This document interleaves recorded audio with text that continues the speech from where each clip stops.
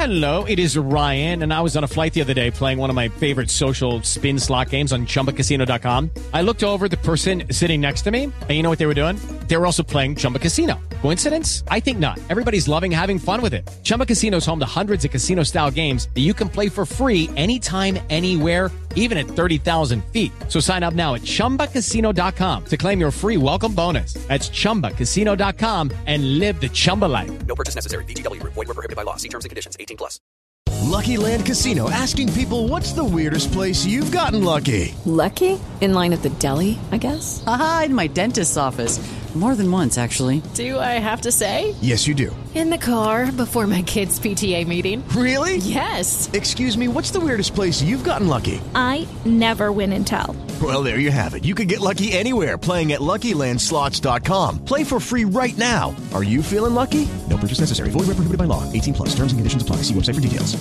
Hello, it is Ryan, and I was on a flight the other day playing one of my favorite social spin slot games on ChumbaCasino.com. I looked over at the person sitting next to me, and you know what they were doing?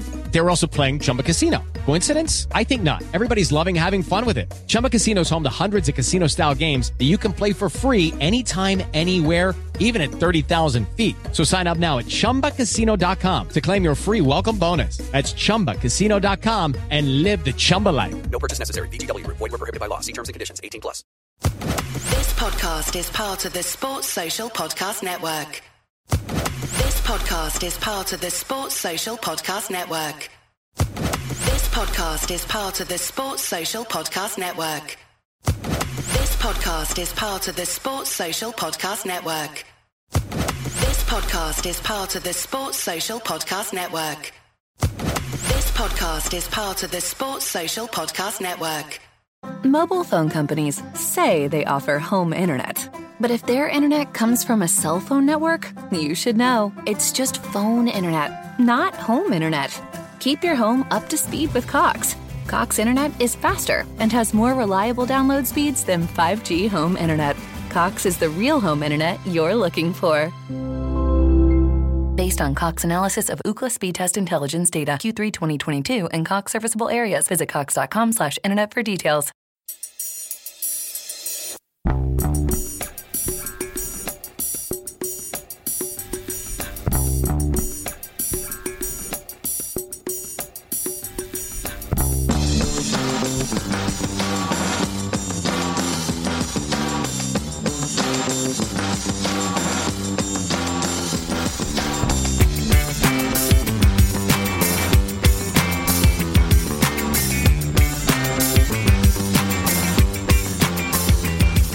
Welcome back to our Celtic State of Mind. I'm Paul John Dykes.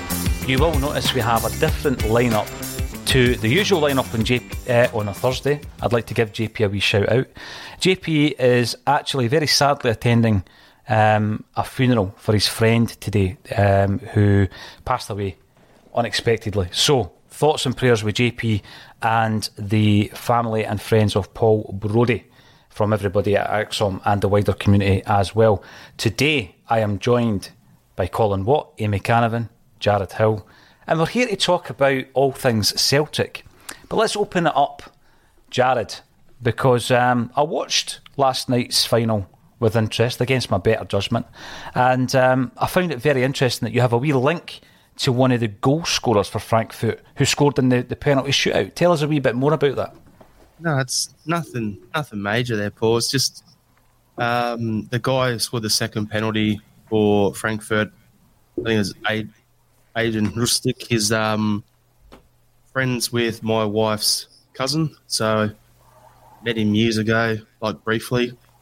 It'd be the typical footballer thing. If you asked them, have they met this person, they'd be like, nah, don't know them. But it's still good to see a guy from my hometown over here in Melbourne, scoring against Rangers in a very important thing in the penalty shootout, and winning the comp. So happy days for that. Yeah, happy days indeed. He played for South Melbourne, Angie's ex-club as well, didn't he? Yeah, that's where he came up, and then I think it was about 13, 14 when he moved over to Europe, bounced around a bit, and then was at Groningen for years, and it's been on track Frankfurt for the last couple of seasons. So good on him. Yeah, good on him, indeed. We do have the strapline. What should Celtic's European aspirations be next season? Let us know in the comments field if you're watching on Facebook, LinkedIn, YouTube, Twitch or Twitter. Let us know your thoughts on that. Where should we be at this time next year? Where will Celtic be this time in a year? And also, there's a few other questions we're going to ask because Amy and Jared didn't have the opportunity to join us for the 1000th episode. Colin, this is your third episode of the week. You were here. Yeah, you were here for the 1000th. I can leave whenever you want. It's all right. Just let me know in the comments if you want rid. We're not... Sees in the chat to get rid of Colin. Nah, we're not sick of you, mate. We're not sick of you. Loads of love. What is right, Colin? Jared, is this the first time we've been on together? Yeah, you and me, first time on together. I've been on with Amy on my podcast before, but not on here either. So, yeah, you go first time with this gun team, so we'll see how it goes. Yeah, absolutely. I bring a bit of experience to it, but we were talking before we came online how yesterday I was using some of the old episodes to pick up on some of the points that over time seems to have been revised. You know, we speak about the reaction to Brendan Rodgers leaving, the reaction to Neil Lennon coming in, and of course the reaction to Ange coming to Celtic Park. And it was very interesting to watch it yesterday. I don't know if you had the chance to watch it, but Brian Degnan called it absolutely spot on when it came to Ange Postecoglou. But I know someone else within this broadcast did the exact same, and that was you, Jared. And you've been proved right. But even with the success of this season, are you surprised at just how well he did in his debut season in Scotland? Yes. He's going to say no. He's going to say no. He knew all along. Yes and no, because like we've all said at the start of the season, like Ange, his second season is always where the massive improvement happens. But as Ange said himself, it was kind of like 2 seasons in one for him, getting through to the January break, to the winter break, and that was like his first season, and then getting the Japanese guys in and O'Reilly, and then off we go, second half of the season. That was pretty much season 2 to him. So our normal seasons over here is like 27 games plus final, so it's like 30-odd games. Japan, they play in the 35, 36 games. How many games has he played this season at Celtic? It's pretty much double our league over here, so that's why I'm looking at it going, we're further along than I thought we'd be, but at the same time, everywhere he's been, he's a winner, and doesn't surprise me at all. Yeah, it's great to hear, and I'm looking forward to your own show, printing up the T-shirts for Ange Postecoglou. I'm looking forward to buying one of them as well, Jared. There's some good points coming through on that initial question, where should we be next season? Urban Culture comes in to say, I'd be happy with third in the group, a couple of Europa League wins. It's the following year that the Urban Culture is looking towards, and that's what we should be building for. I have a hope that Ange could get us to the last 16 of the Champions League in time. Now, Kevin Graham and I spoke about one of the seasons that Gordon Strachan did just that, and we were eventually knocked out in the last 16 by AC Milan. It was an extra time goal by Kaká. Colin, are we building towards nights like that? Nights like the season we had, the nights that we had in season, 2006-07? I think it's a bit of a jump to go from where we were over the last couple of years to go there. But as Jared said, we didn't expect this much this season, so expectations for next season really can't be tapered because we don't really know where we're going to be. I would love to get back to the stages I've been in the last 16 of the Premier European competitions, because it does feel as if you are amongst Europeans elite, and as the change in the competition comes up, I think it's 2023-24, where basically you go into a 32-team league or something like that, and the top 16 qualify out of it, and that just, for me, it feels as if that the qualification is going to become more difficult, whereas if you get a really good run at home in your 3 games, then there's every chance that you could be playing in the last 16 of that competition. Smaller teams than Celtic have certainly proved that, and I'm not saying Celtic's a small team. What I mean is in terms of finances and things like that, we've seen that teams on a lower budget can certainly get there. But for me, I kind of agree with Urban. I think if we can get third place and we can actually get a sort of last 32, last 16 victory in the competition, a 2-legged victory in a European competition, for me is massive. Because it's been that long. Amy, what were you, 3 or 4 the last time? I was just going to say, well, I've never seen it in my living memory. So, it's the easiest answer for me. That just win a two-legged affair. Because I think, like I say, you're right. I was, I'd have been 3 at the time the way my birthday lies. So it's mental. And you think about it, that goalkeeper's now coming back. He was making his debut pretty much for Celtic. I know it wasn't his debut, but it was like his European debut when he came on at Celtic Park, and then obviously that performance in the Nou Camp. He's now coming back to end his career at Hibs next season, and we still haven't won a European knockout tie since then. That for me has to be addressed as soon as possible. That's depressing. It is when you think about it like that. Now, in this studio, Amy Canavan, there is a scarf. I can see it in the corner of my eye, and it's a what kind of scarf is it? It's a Bonnie Rig Rose scarf, believe it or not. Is it? Yes, it's in the studio, sitting right there. I never put that there. Stuart might throw it over at some point if he stops lounging about, and there you go. And just to prove that I'm not lying, but the reason I'm bringing it up is Stuart just tell me about. Obviously, you've spoken there at Celtic, Bonnie Rig Rose. Very good. There you go. Stuart told me about how Bonnie Rig Rose have gone about their business. Now, this is different in terms of the levels, but the point I'm making, and it's the point that Colin touched on there, is that if you go about your business properly, and it's not about throwing wads and wads of cash at it all the time, because that doesn't always work, and it didn't work for Celtic last season, then you can make inroads in European competition. So Bonnie Rig Rose, completely different level, but the way that they have progressed into the Scottish League hasn't been simply by throwing loads of cash at it, bringing in high-profile management teams and all this kind of stuff. They've done it a different way. They've done it gradually, haven't they? Yeah, complete opposite. We were trying to work it out last night on our podcast.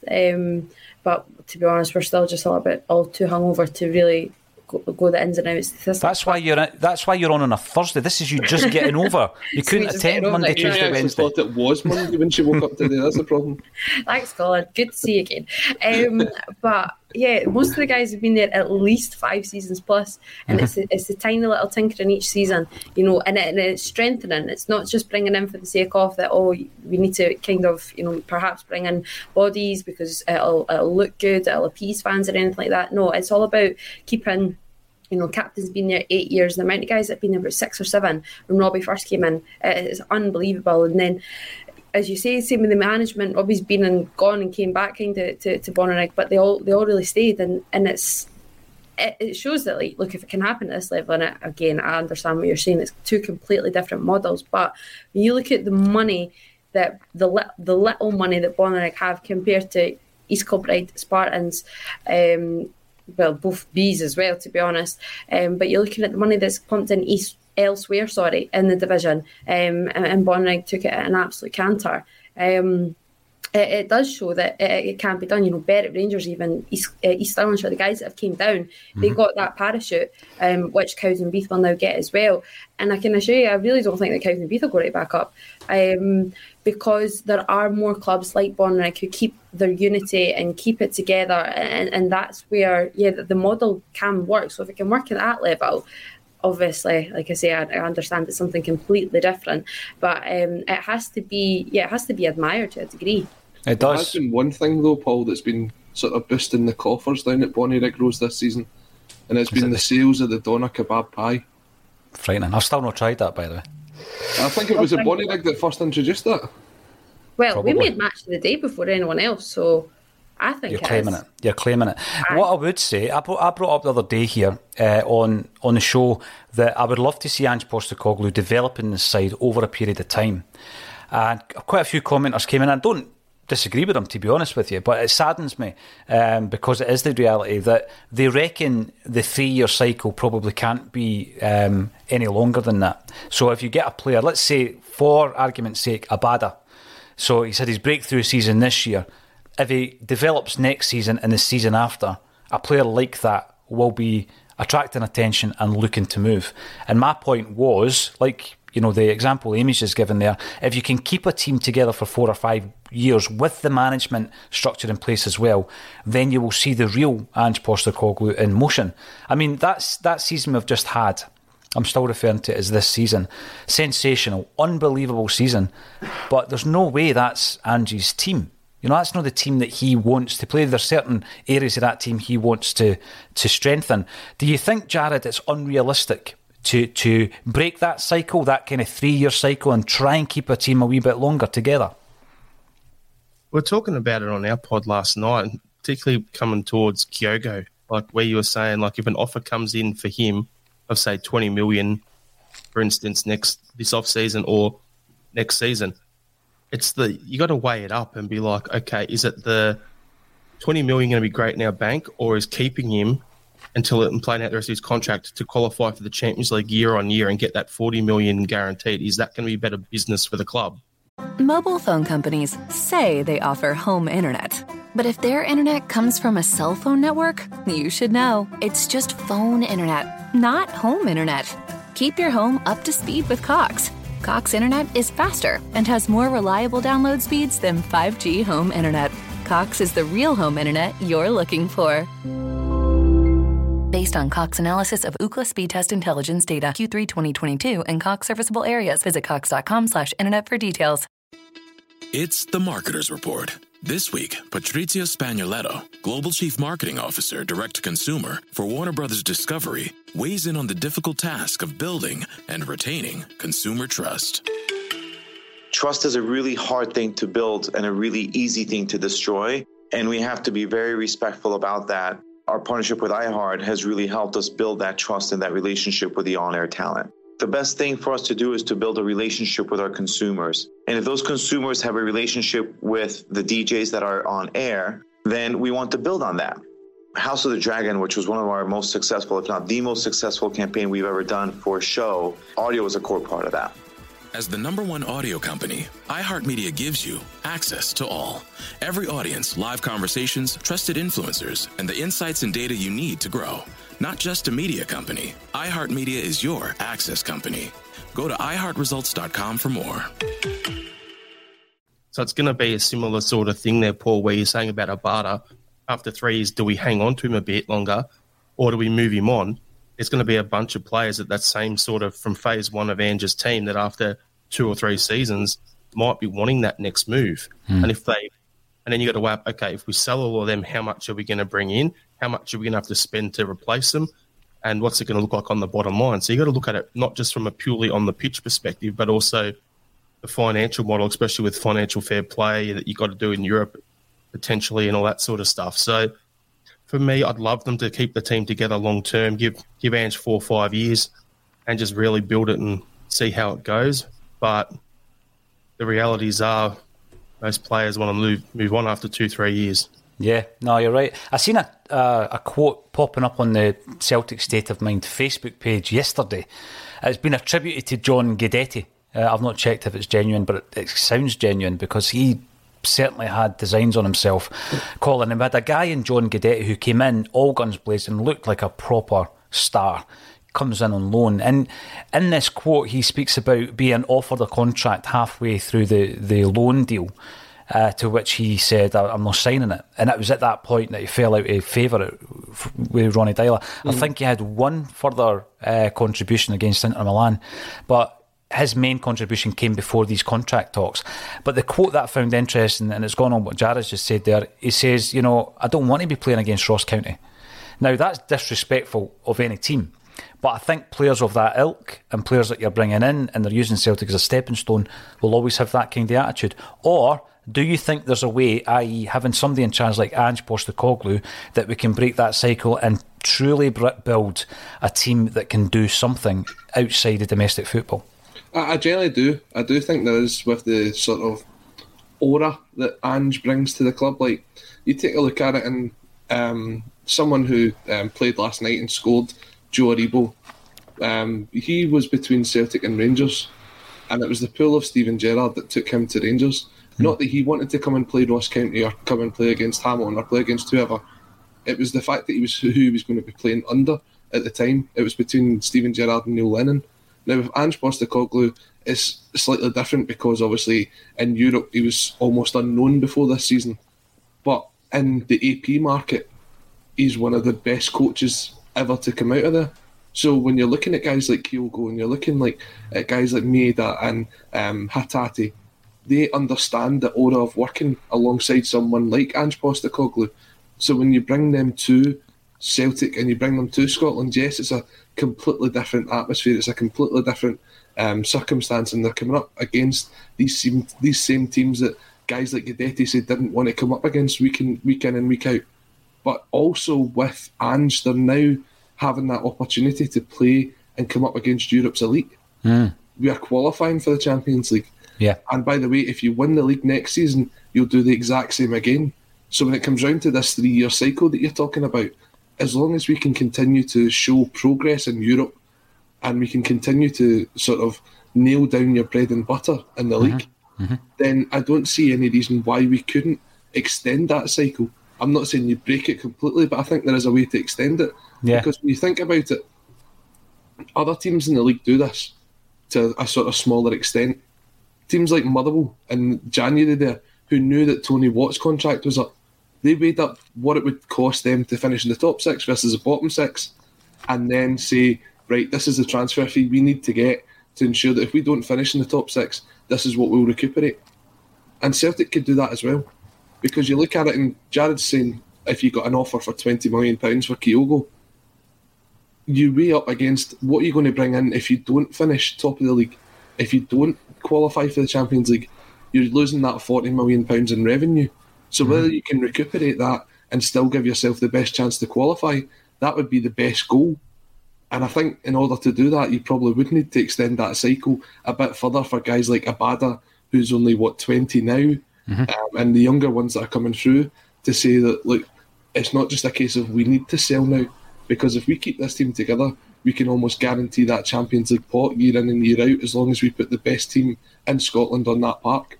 See, the thing, Jared mentioned, Amy, that, getting a bid in for Kyogo at 20 million.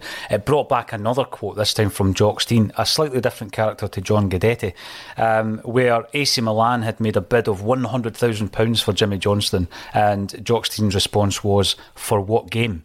And that's the kind of thing that I'm talking about with Kyogo as well, because another thing that I would consider is the type of player that Ange is buying, Amy, and I'm talking about the character, the personality of that individual, and also the market that we are operating in. And that's all down to Ange, because he's got the knowledge of these markets. If we were to say, well, where's the next Tommy Rogic? Where is he? And who's best placed to actually use their contacts and find that individual, or who is the next Kyogo? And then if you find the next Rogic and the next Kyogo, they may have a completely different makeup and set of ambitions than someone else coming from other European clubs like Guidetti, who just used us as a stepping stone, as the likes of Dembele and Eduard, etc. But if you're tapping into markets that Ange Postecoglou knows well and has a huge respect in, then you might be able to get these lesser known talents who will do just as good a job, but who may want to stay at Celtic that wee bit longer. Do you think that's going to be key to extending this cycle? Oh, 100%, because that's it, isn't it? As much as the Ange has the respect, and say the Japanese league then have that respect in Ange Postecoglou. So it works, both ways, to be quite honest. So that's imperative. Not that I think it definitely changes now. Even just this season, it'll totally change. As Colin rightly said, you've got that lucrativeness of now Ange Postecoglou, who everyone knows. You've got that lucrativeness of the Champions League, which is a huge selling point now, and Celtic have to use that to their advantage, and they probably haven't done so in years gone by, probably because they realised that they were never actually going to make the group stages. But the fact that there's not that 6-game kind of wait to get even into it, the ridiculous amount of qualifiers that we used to have to go through, and there's that certainty. You've got to use it to your advantage, that you will get Champions League football, and that has to be sold again to to Jota and to Carter Vickers as well, even though they shouldn't have to get sold any other way, but if they needed that extra incentive. So everything is kind of shaping up, and Celtic do for once really just have to put your head above the parapet, and use that advantage of, right, Ange Postecoglou, the market that he is respected in. Just the fact that we've got Champions League football in the bag, you're coming into a winning team with a winning mentality of a manager. All these things have to add up in favour, and you've got to flaunt them, basically. I've got to ask this. Over the last couple of days, obviously there was a big match last night. And I just wonder, I'm going to ask you first, Colin, who won Twitter? Was it Chris Sutton or Iona Fife? That's a difficult one. Right up until probably full time last night, I think Iona had it in the bag, but then Chris kind of pulled, just like he pulled the plug back in Manchester, he pulled it once again last night. He's definitely got the meeting out of his hand. And to be fair to him, I don't think I could cope with the amount of comments and notifications that he gets, so he's a better man than me.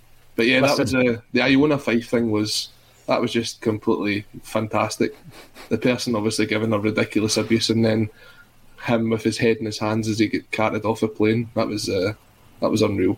It was. I can just imagine Chris Sutton sitting in his house, Jared, digging out his old Seville jersey and thinking, I'm just going to wind them up. I mean, for you, who won the Twitter battle? Was it Iona or Chris?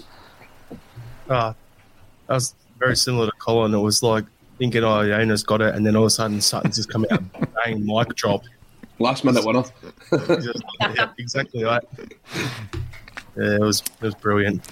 Amy, I'm going to ask you, because you are just starting off in your career in broadcast media, and would you be picking up any tips from Chris Sutton, or would you rather not have the flack? Well, that's interesting, because I used to, if you asked me this a year ago, I probably would have said no, but I don't know. Probably to my own detriment, I've started to get a little bit more Chris Sutton-esque, but I think, there's times that you've got to be able to have a little bit of fun at the end of the day as well.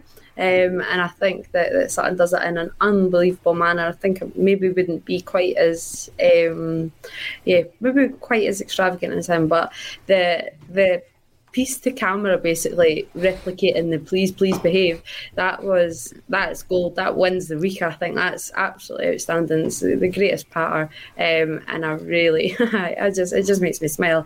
But that was brilliant. And then the tweet last night, as Colin says, last minute winner, he just pulled it out of the bag. He'd already started off with the win with the pulling on the shirt, and that 30-second clip was absolutely outstanding. Do you think he presses tweet and then just switches his phone off and puts it somewhere in the house? He has. He must do. There was a wee list of questions on the 1000th episode, and I really am keen to hear all of your thoughts. Colin got a chance to answer a couple of them. I'm going to ask you first, Amy, whilst you're on. Most improved player under Ange Postecoglou, and why? Oh, damn it. I was saying these questions. I was too busy looking at obviously other ones. Most improved player under Ange Postecoglou. So does that obviously means it has to be somebody who was here before then? Well, the other night there, when I asked this question, I threw Joe Hart into the mix as well. Yeah, that was my initial thought, because you're thinking, so can I go Joe Hart? Yeah. Yeah, I'll go Joe Hart then. Purely off the basis, I'm just laughing at Colin, but I think everywhere the comments that he came from, under Nuno down at Spurs, and yeah, I watched, I think, his maybe 4 performances. I did used to have a little leniency at Spurs, dissipated a long time ago, but I would go for Joe Hart. If not, I would go for myself, obviously Tony Ralston, but I know he's another question, so that's why I didn't say Tony Ralston. But yeah, I'll go back to Joe Hart purely because of just the kind of the attitudes that were thrown towards him. And there's a lot right now getting thrown back on when City won the league all those years ago, and you're watching Joe Hart run around kind of like Neil Lennon-esque at Easter Road, and you're thinking, yeah, I was never the biggest Joe Hart fan, more because more a Liverpool fan.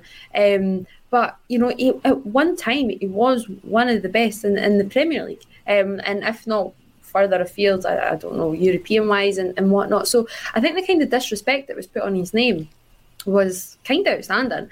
And you look back now and the comments are brought up by Nuno, saying that he's too old, too slow, playing out for the back, all these things that he's just shown in absolute abundance while at Celtic. So, yeah, where he's came from, Joe Hart, and then like I say, Ralston has to be up there as well, obviously.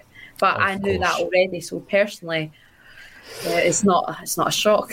Amy, I am going to dig up that comment at some point. I'm not sure when it happened. Was it in around the kind of early John Joe Kenny days? I think it has to be like around the early February time, doesn't it, Colin? Mm-hmm. Yeah. Because I think Kenny played and Kenny was atrocious, and I was just like, right, it has to be Tony Ralston. I would say early February. I think it was the Rangers game. Just after the Rangers game, we need the shocker that led to that's right. Sounds probably about right, actually, yeah. I'll dig it out. Colin, I think you said Tony Ralston the other night, didn't you? I never actually got asked, no. I would say Ralston's certainly up there. Colin says that through gritty teeth. No, genuinely, Ralston's up there. You've got some other candidates as well, I'd say, like Tom Rodgick, who a lot of people had written off 18 months ago. We're kind of happy for him to depart the club. But one person that's kind of went under the radar, I think, is Greg Taylor.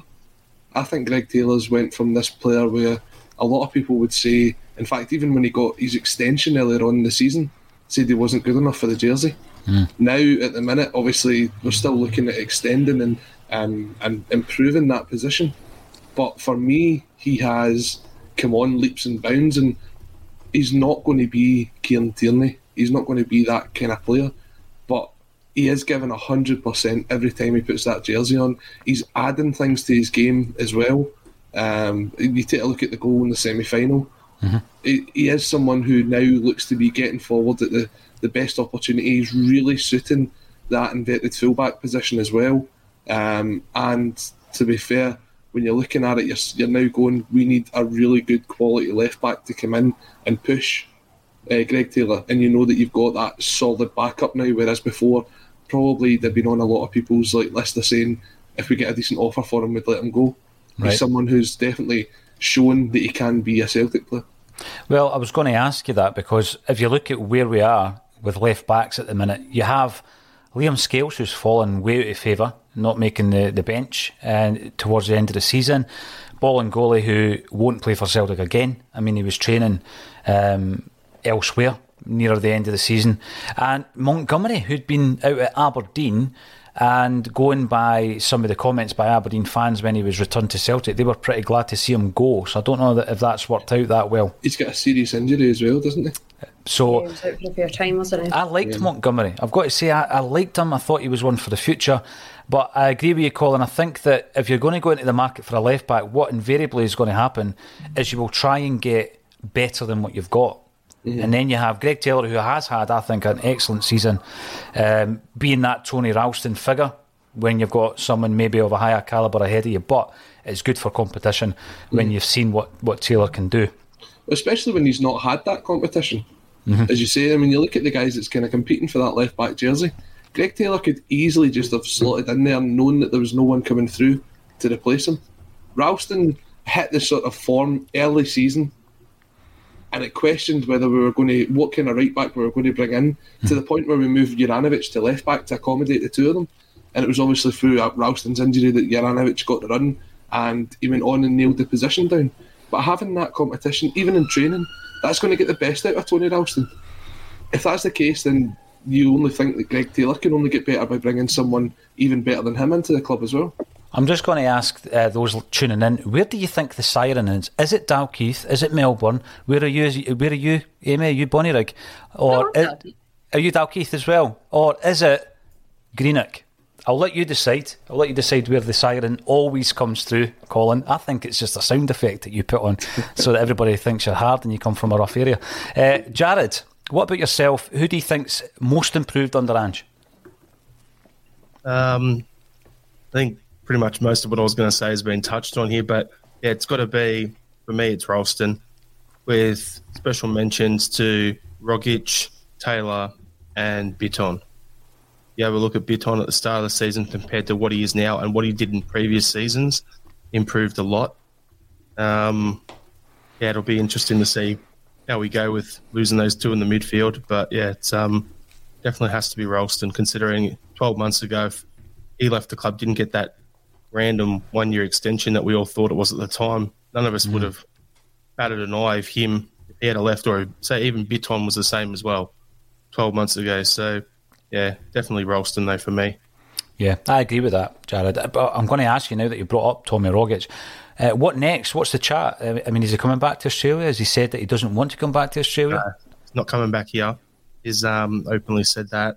This week on The Marketer's Report, Patrizio Spagnoletto, Global Chief Marketing Officer, Direct-to-Consumer for Warner Brothers Discovery, weighs in on building trust.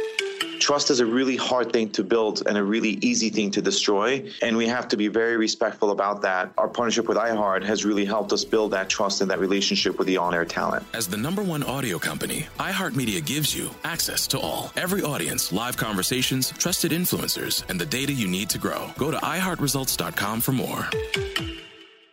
The talk a few weeks back was that he wanted to move somewhere closer to home.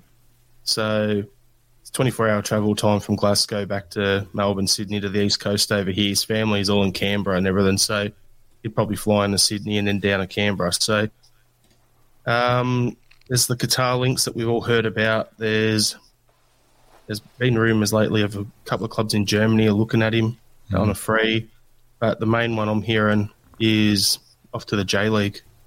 Right. It's only a 9-hour flight from Japan back here, and it's technical football, so he'd fit right in there. Jared, where do you think he'd be best suited? Because he is a very unique style of player. You take a look at even his time at Celtic, it was only certain managers that suited to play Tom Rogic. I mean, when Neil Lennon came in, it was sometimes a struggle to put him into the system that he wanted to play. When you look at the quality of those leagues, where does Tom Rogic best fit? I actually reckon Japan would be a good move for him. Qatar, it's too much of a retirement home, so it's too soon for him to go there to collect his oil money. So I'd rather him go to Japan, or if he was going to go to somewhere, stay in Europe, but a bit closer, Germany would be good for him, but that league's pretty fast-paced. I think maybe Italy would suit him pretty well. That's what I was thinking. I think he would really suit, both him and Beaton would suit Italian football down to a T. I think they would show off very well there. And you look at the likes of Henderson when he's went there as well, and how he was able to sort of showcase his talents. Aaron Hickey. It does seem to be a place where you can move and you can make that transition from Scottish football to Italian football very quickly. Interesting. And obviously Udinese were in for Stephen Welsh, so the Scottish market is not out of bounds now for Italian teams. Like you say, Colin, there's been a few successes in there. Before moving on, a few comments coming through. Donnyboy67 with the best avatar ever. Dip the toe next season in the Champions League while still trying to compete with the teams we're drawn against. But at season after, I expect the team to step up to the level required in European games without fear. So yeah, a bit of a longer term project, but progress, I guess, is just playing in the Champions League, because we didn't get a chance to do that this season. Gary Oliver, good afternoon to the good guys and girls, and breathe. Well, yeah, there was absolutely no doubt last night of the outcome of that game. And Stevie Kenny, afternoon champs, and that's 2 trophies for the double, because we have 2 in the bag. Jared has dropped out. Hopefully he comes back in a moment or two. We have Sean M96. Build a team for Europe and domestic football will take care of itself.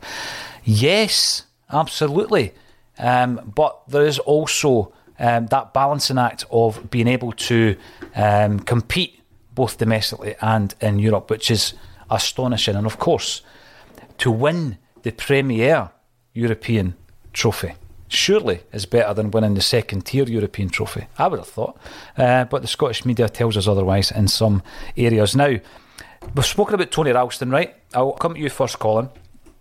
Tony Ralston was the guy everybody had written off, or you just never thought he was ever going to, be a star player or be one of the go-to guys this season. Who do you think, if anyone, might be next season's Tony Ralston? Now, I don't mean next season's right back. I'm talking maybe a young guy that's been in and out the side who's actually going to be an important part of the squad. Do you see anybody coming through and doing that? Do you know, this is probably going to be a bit from left field, but I think James Forrest... Don't say Luca Connell. I think James Forrest could be that person. Do you think? And a lot of people say that James Forrest already has contributed quite heavily in this team. But when you think of the sort of drop-off, I'd say, in his form over the last 2 years, if he can get a really good pre-season and go injury-free, there's every chance that he could have that sort of second buff here at centre, or third buff, or whatever it is that he's had now. And sort of have that, the way that we used to write off Scott Brown and then he'd go on and have a great season. I think James Forrest, because he's still young enough, could potentially be that one where a lot of people were saying when he got that contract there, what was the point? His time was maybe up. It's time for him to prove it. It's an interesting take because Tony Ralston had been written off. James Forrest has been written off. What I'll ask you, Colin, is in terms of his form, we know that he's had the injuries over the last 2 seasons, but when he's played, do you think his form's been that bad? I do not think he suits being on the left-hand side. They were playing him out of position when we play him down there. I was at Tannadice the other day, and we played him on the left-hand side, and I felt he was very ineffective because he's really trying to cut back onto his right foot to get the crossover. His left foot's almost as good for standing on at the minute.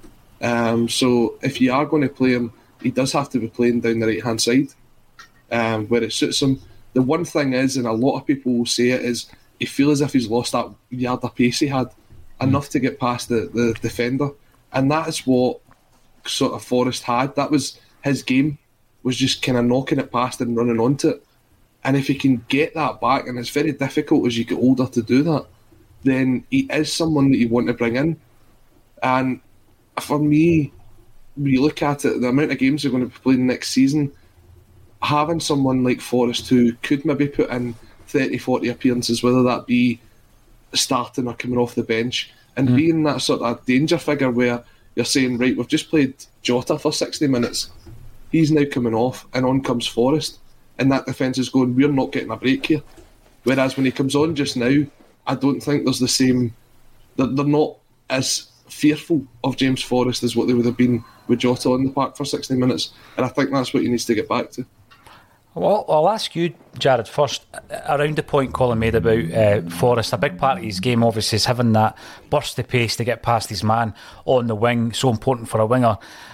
I would suggest that had he lost that, which is a massive part of his game, I'd be surprised that Celtic gave him a 3-year deal. Maybe they're looking at him thinking, all you need is a good pre-season under your belt and we can get you back to your best. I think that when he played, like everybody else, he had his off days, but I don't think he was particularly bad this season. I think they had his moments. He moved into that same area of his contract that Near Beaton was in, and also Tommy Rogic. Julien's in there as well, where we have that option to keep him for another year or give them an extension, or they become a free agent, and that's obviously what's happened with Tommy and Near Beaton. But we've kept Jamesy Forrest on. Jared, what's your thoughts on that, and the fact that I've got my doubts that he has lost that pace? I think there's you made a good point about the pre-season.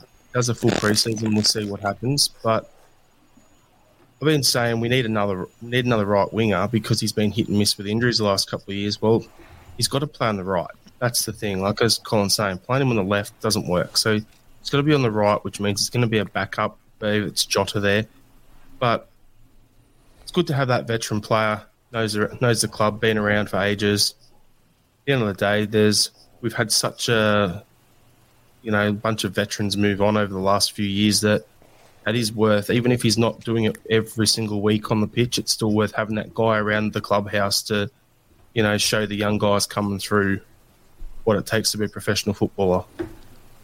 Yeah, and at that level and at this club. Anyone else, do you think, Jared, might be next year's Tony Ralston? I've got a couple of options here. So we've got Scott Robinson coming back from loan. I think did I just steal yours, Amy? Yeah. Well, what do you think? I think he's a good shout for it if he can break into the team. A lot of that will depend on if McCarthy actually does something or is still at the club as well. The other one I'm thinking of, look, there's a couple that are in the B team. So you got Dane Murray, Bosun Lorwell. Well, like those two, they're the two young guys that I'd like to see step up because we do need some centre-back depth. And when I saw Murray earlier in the season, I liked what I saw. But all the talk's been about Lowell, so I'd like to see him get a bit of a shot as well. Good reports coming in about both of those players. Murray's captained the B team quite a bit as well. Amy, you were going to say Robertson. Have you seen much of him? He's done very well since he's been out on loan. And I think what he's done is that he's embraced that. He's played something like 80-odd games, which he wouldn't have played if he was at Celtic. Yeah, he was obviously been down at Crewe this last season. I think he's definitely 20 to 30, if not I think he's in that bracket, and it's game time, isn't it? And I think that's crucial. We mention him quite a lot. Obviously, we used to see him out in Cluj. So yeah, that would definitely be mine. It was interesting. Just Jared there saying the B team, and I thought, my God, I'm the one who's actually seen the B team. I should probably say some from there. And I was away trying to think, and I can't for the life of me think of the name right now, but it will come to me. But when Rose played them, Kenzie Cars in the mid, you really, really impressed. And again, Dane Murray is one who's obviously kind of made that fleeting moves, so I wouldn't be too surprised there. A little bit still, I think, too young, but Rocco Vata really is one for the future. I've been so impressed by him, like so impressed. Plays so far beyond his years. And if for the life of me I could remember the left back, that would be great, but I can't right now. O2? Is it O2? UNO2? UNO2. It will come to me because he never played the first game against Bournemouth, because I think he was still even just that young. It will come to me. I've got that many names going around in my head right now. But my other non-Celtic, well, yeah, Celtic B still, but non-Celtic, I would, Brodie Patterson, I think, could be a little bit of a shout. I'd like to see him get given his chance. Obviously, had a decent loan again out at Airdrie, who obviously just came up short in the playoffs. But you know, we're talking about those kind of positions, and I think that could be one that I'd like to maybe see. Plays a little bit in the B. He captained after Law went off at Rose on the first game of the season, and then after that he dropped out pretty quick because he went out on loan. But yeah, similar to Robertson, it's all about that game time in a competitive nature, in a competitive league, and a competitive team. So yeah, I would like to see Robertson and Patterson. Yeah, I think that would be my shouts. Interesting. The thing about Dane Murray is obviously he had that experience coming in at the start of this season, but he did get quite a serious injury towards the end of the campaign there for the B team. So a lot, I think, of his season next year will be getting back to playing football, because it did look as if it was quite a serious. Was it an ACL injury, Amy? Something along those lines. Aye, it was stretchered off. Yeah, aye. I wish I could this player. Sorry. It will be kind of a big one for him to try and get back in fit. A lot of the players that we thought would have maybe made the impression in the B team this year and maybe make that step up this year, some of them have done so. I think Owen Moffat was one of the top goal scorers in the B team this season, alongside Johnny Kenny. I think Johnny Kenny got quite a few goals. You'd like to maybe see what they can do in pre-season. But someone who I thought would have went on and kind of made something of himself was Karamoko Dembele, and by the looks of things, the fact that he's not involved in the squads suggests to me that he's probably gone. So he could have been one that could have went in and sort of had this sort of revitalisation under Ange, and I think he's probably heading out towards the door. It's unfortunate, that one, Colin, because I think had he not had that ankle injury, you know, Ange would have been the man to turn him round. But we've ran out of time with Karamoko, haven't we? His contract's up, and you might be surprised. You never know. But I just don't think that the player can afford to lose another season. He needs to play game time. He needs to play first team football, doesn't he? For the betterment of his own career. I'm going to come to yourself again, Jared. Ange's best signing this season, and why? Jeez, do I go a serious answer here? I just take the piss. Because, okay, my muck and round answer is the Japanese translator. And, didn't he get a medal? Yeah, he got a medal. He's got as many as Tavernier. There you go. But my serious answer, his best signing, it's kind of tough, to be honest with you, because there's that many that actually fit in well. Yeah, for me, probably would be Kyogo, even though he only realistically got half a season out of him. But very close. Carter Vickers behind that, and then Joe Hart. Yeah, I mean, like you say, the recruitment has been sensational. I think Kyogo, what I said the other day, Amy, was that I just felt that he was getting back to that kind of peak. He was getting back to his best, and then the season finishes. And I think we're actually going to see an even better version of Kyogo next season, having had the galvanisation effect of working within a successful team, the lengthy pre-season, which is unheard of at Celtic, and he obviously needs it. The 4 recruits from the Japanese league and need it. And next season it's going to be frightening. But who do you think was Angie's best signing this season? Aaron Ramsey. I'm trying to think.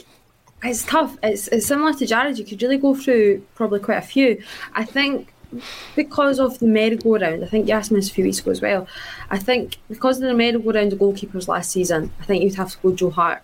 Purely because even with Kyogo, then there was also Giakoumakis, and I think there were maybe options, but I think Joe Hart was just to come in and to really stabilise everything. Really, that was the most unstable position last season. I think he's came in and worked absolute wonders. And kind of, as I was alluding to earlier, the place that he really came from, the confidence that Ange has put in him, and the confidence that Hart has put in Ange, I think speaks volumes as well. So I think, going by just because of how really bad it was last season, I would go for Joe Hart. Listen, I agree with that, and I used the example yesterday, Colin, when talking to Kevin about Gordon Strachan's last 16 team, that we had an absolute giant of a goalkeeper and a not very good defence. So we had Arthur Boric. We had a defence that could be made up of Mark Wilson or Paul Telfer at right back. Left back was Lee Naylor, and your two centre halves were McManus and either Caldwell or O'Day. That wasn't a great defence, but you had that goalkeeper behind them that, completely galvanised and improved them. And I'm not saying we've got a bad defence this season, because I think Starfelt and Carter Vickers have been excellent. We've already sang the praises of Taylor and Ralston, but to have that goalie like Joe Hart just at the heart of that, I think has been absolutely pivotal, and he gets my vote as well. But what do you think? I think there's two aspects to this. I think you've got to look at what he's done on the park and what he's done off the park as well. And I think the fact that he's kind of kept the coaching staff around and got them to buy into his mantra is massive, and a massive part of his success. And bringing guys in like Anton McElhone, who's came in and looked at the sports science of things. When you look at the injuries we were picking up in the first half of the season because of the training regime that he was trying to implement, I think having someone in who understands that, and actually, I think when you look at the second half of the season, we managed our injuries far better and actually had a better squad because of that. You see why we went on such a good run after the Christmas break. So bringing guys in behind the scenes was massive.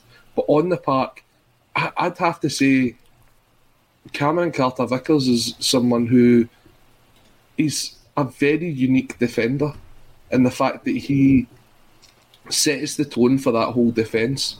He's not the quickest, but his positioning and his reading of the game is second to none, and you'll very rarely find him out of position. You'll very rarely find him struggling up against a striker. He gets himself the right side of the ball, and I think the confidence that installs has brought guys like Starfelt on this season, and it means the guys playing fullback have been able to slot into that inverted fullback position, knowing that if they get caught out of position, they've got two defenders behind them that are going to bail them out, and it's not as if they're not comfortable playing there. And for me, if you had to put the first name on the team sheet, it would be him, because I just think he's that sort of the solid defender that I don't think we've had for probably since Van Dijk. The thing about Carter Vickers that I quite like, actually, and it's normally because somebody else makes a mistake, he does have an extra gear though, doesn't he? He does step it up a bit, and you're like, he's a lot quicker, he's deceptively quicker, because he does stroll about. He's got that look about him that he's got so much time though, it's due to his own positional awareness. He's always in the right place, therefore he's never rushed, and then someone might make a mistake. This is quite a good point, and the name is coming up quite a bit in terms of the most improved player under Ange, Carl Starfelt. And I think that's a decent shout as well. I think he came onto his own. Massive part of that was Carter Vickers. And we've spoken a wee bit about Tommy Rogic. Jared, I'm going to come to you first on this one, because this is a difficult one. I think back to the old days where, Celtic regularly released DVDs, and it was the entertaining footballers that they released them on. And it was like, Lubo had a couple of DVDs released, or VHS tapes, as did Larson. You could fill a compilation tape of finest moments involving Tommy Rogic. But what was his finest moment, Jared? The obvious one's the invincible treble sealing goal in the Scottish Cup final against Aberdeen. That's the obvious one, but for me, there was the one where we're wearing the green top with the white pinstripe on it. I think it was against Killy. Mm-hmm. That game is the one that stands out to me, just the way he turned the game on its head, and got the late winner in that one as well. But yeah, those are going to be the two ones for me. Yeah, I mean, that was a special goal. That goal at Rugby Park was unbelievable. Were you at that game, Colin? Yeah, I was, yeah. I mean, in terms of technique, that was astonishing. And then, like you say, the goal that clinched the Invincible treble because of what it meant, the magnitude of it, the occasion of that is just astonishing, the celebration, everything about it. Which one would you go for, Colin? It's hard not to say the Invincible treble just because of how much it meant. But there was some outstanding performances from Tom Roderick, even as nearby as this season. That performance at Tannadice where he takes it past 3 or 4 defenders, it just shows you the classic Tom Roderick. Probably one that I can think back to is his goal in the 3-2 game at Ibrox, where he kind of curls it round the goalkeeper and manages to take out the Rangers player in the process. That's a very fine art that he managed to do that, and it's probably one of his better goals. But as you say, it's not as if the guy scored tap-ins, and when he did score tap-ins, it was between his legs. It was wee flicks. He never ever just ran on and tapped something in. He was always having to score the spectacular, and sometimes that's what we're going to miss next season, I think, is someone who'll just maybe take a shot on from 25 yards. Because he did have the accuracy. There was never really that many times where he would launch it and it would go into Rosette. His accuracy was pretty high. And I think that's something that when we're looking to replace someone like that, you've got to look at that sort of attribute to their game. We're going to miss him, Amy. We're certainly going to miss Tommy. Can you add anything to what the guys have said already? Yeah, the guys have highlighted, I think, the prime ones. I think other than what's been said, I just think anything at Podge, really. Remember the one right on the edge of the box, like kind of the toe poke, but just like an absolute art outside the boot. It was just a bit of everything, and everything other than just like a basic strike. But yeah, I just think it really, really always just seemed to go up another gear up at Tawdry. Really, really cracking a few goals against Motherwell as well. But I think the ones that the guys have pointed out are they're like the Invincible trebles. Just never seen anything like that. He loved a goal against Rangers as well, didn't he? Pat O reckons that siren we heard earlier was from Seville. Whatever would make you think that, Pat? And we've got a beautiful Thursday coming in from Dan S. Wouldn't disagree. And also Paddy Lavery's still on it. Don't know what you're celebrating, Paddy. Is it our league win or a combination of both? Chris Sutton is an absolute legend. You know what, though? People need to, have a bit of humour. Take the crack a wee bit of the banter, and stop getting so het up about these things. Michael Lee, I'm overjoyed today, aren't we all? Fantastic. And Noel Doran, to be competitive, turn Celtic Park back into a European fortress and to reach the latter stages, preferably in the Champions League. That is going to be important to make sure that we use all the advantages we can possibly get. I asked an interesting one. We're running out of time to go through all of these, but I asked an interesting one the other night as well, Jared, and it involved looking back to our own European journey back in 2003, the team that got us to the final in Seville. We were beaten after extra time 3-2 by Porto, and I asked the question, which of the current crop, which of Ange Postecoglou's team would get into that Seville team? That's a tough one. Probably Kyogo,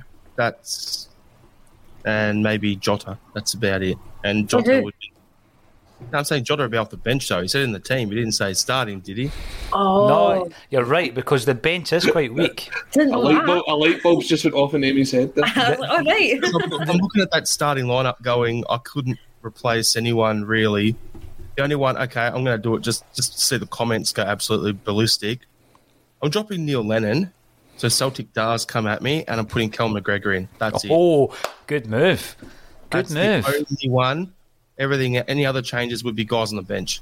Yeah, because Alan Morrison was asked this question the other night, and he pointed out that other than Jackie McNamara and Sean Maloney, it was a pretty weak bench, Colin. What kind of take do you have on Angie's team getting into the Seville, let's say the Seville squad, because we're including the bench here? We have to kind of point out the obvious one, and I think that is that Joe Hart comes in for Rob Douglas. Unless Rab's in the room. No, because he's quite big, Rab. Even Rab's admitted that he's. You see the size of his hands? Imagine get a backhander off him. They are scary. Yep. But he has admitted that himself, that he would probably back out. I hadn't thought about the Neil Lennon for Callum McGregor one. I think that's a smart move. I actually do have that one written down because I did answer this question. Never answered any of the rest of them, but I did have that. And this isn't anti-Neil Lennon, by the way. I just think it's, I think it's a smart move because when you look at it, Callum McGregor could have offered something sort of box to box, whereas Neil Lennon really didn't. But he suited the way that Celtic played football back then. Another ball player, Colin. That's the reason for exactly.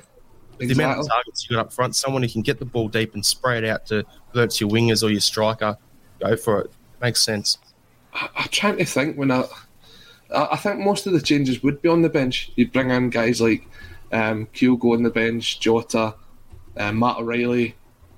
Probably you're looking at Juranovic. Although Juranovic could be potentially one that would come in at right back. On the bench. There you go. Carter Vickers on the bench. Carter Vickers on the bench. Oh, it's tough. We did only have isn't it? Yeah.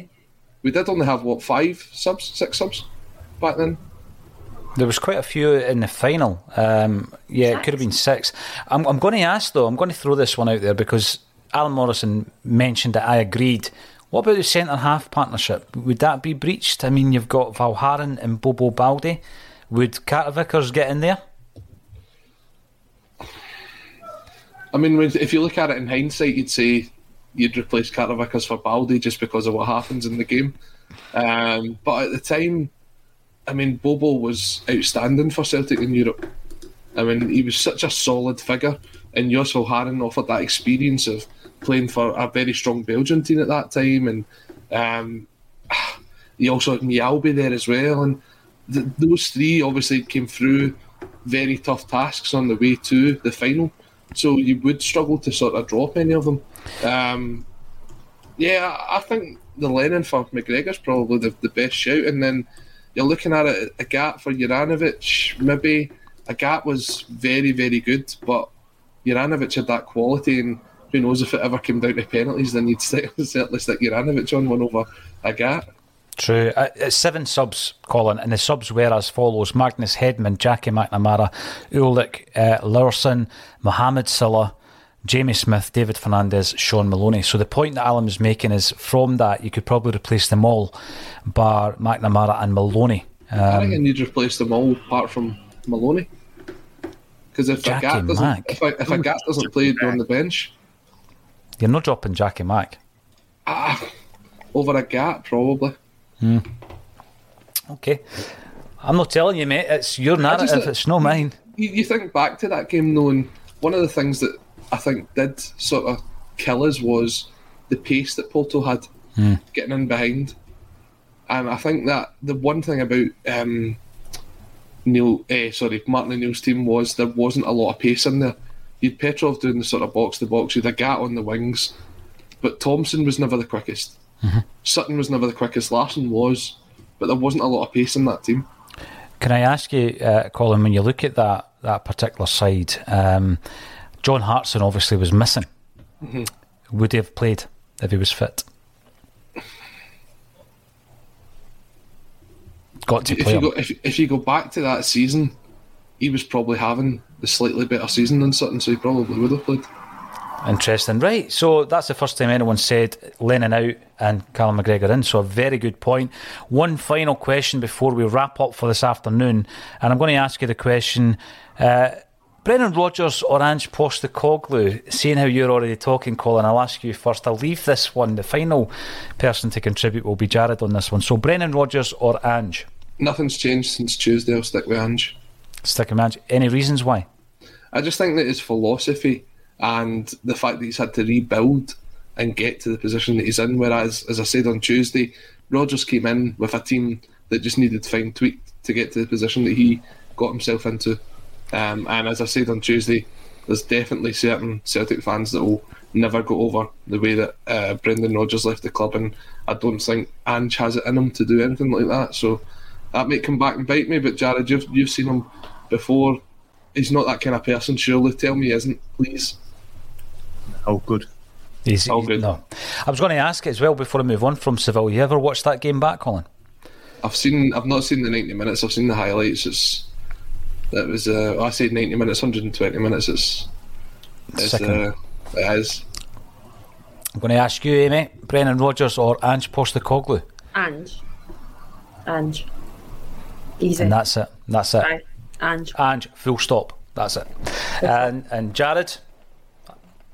I'll complete the hat trick for Ange here then, but it's not the Australian thing. It's okay. Rodgers, technical, like the way his team's played, as Colin said, he come in, finishing touches, tweak the squad.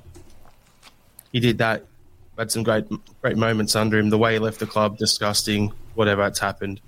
Ange has come in, rebuild a whole team against a strong Rangers team, won the league back.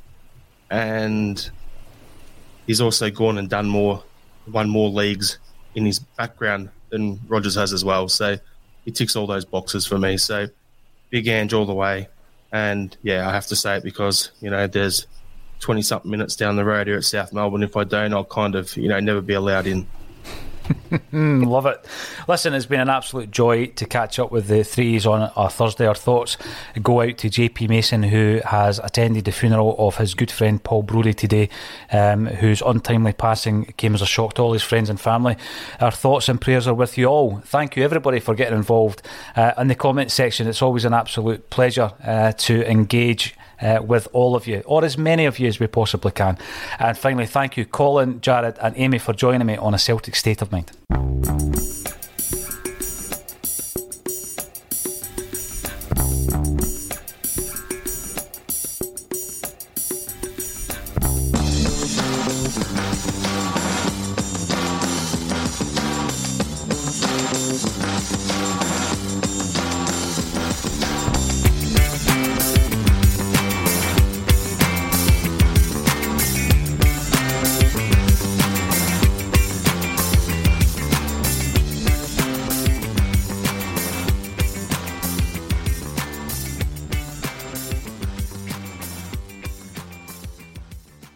Message and data rates may apply. Guys, got hair loss? I know what you're thinking. Should I shave my head, comb it over, wear a hat? Just stop. This isn't 1970. Keep your hair and your confidence because Bosley, America's #1 hair restoration experts, can give you your real hair back permanently. Check them out today because they're giving away an absolutely free information kit and a free gift card to anyone that texts EASY to 203-203. Dude, you don't have to look like your dad because this isn't your dad's hair loss treatment. People all over the country trust Bosley because they're ahead of the curve. They use the latest technology to give you your real hair back. And the best part? Bosley's permanent solution is protected by the Bosley Guarantee. Let Bosley show you for free how awesome your hair could look with an absolutely free information kit and a gift card for $250 off. Text EASY to 203-203. That's BASY to 203-203.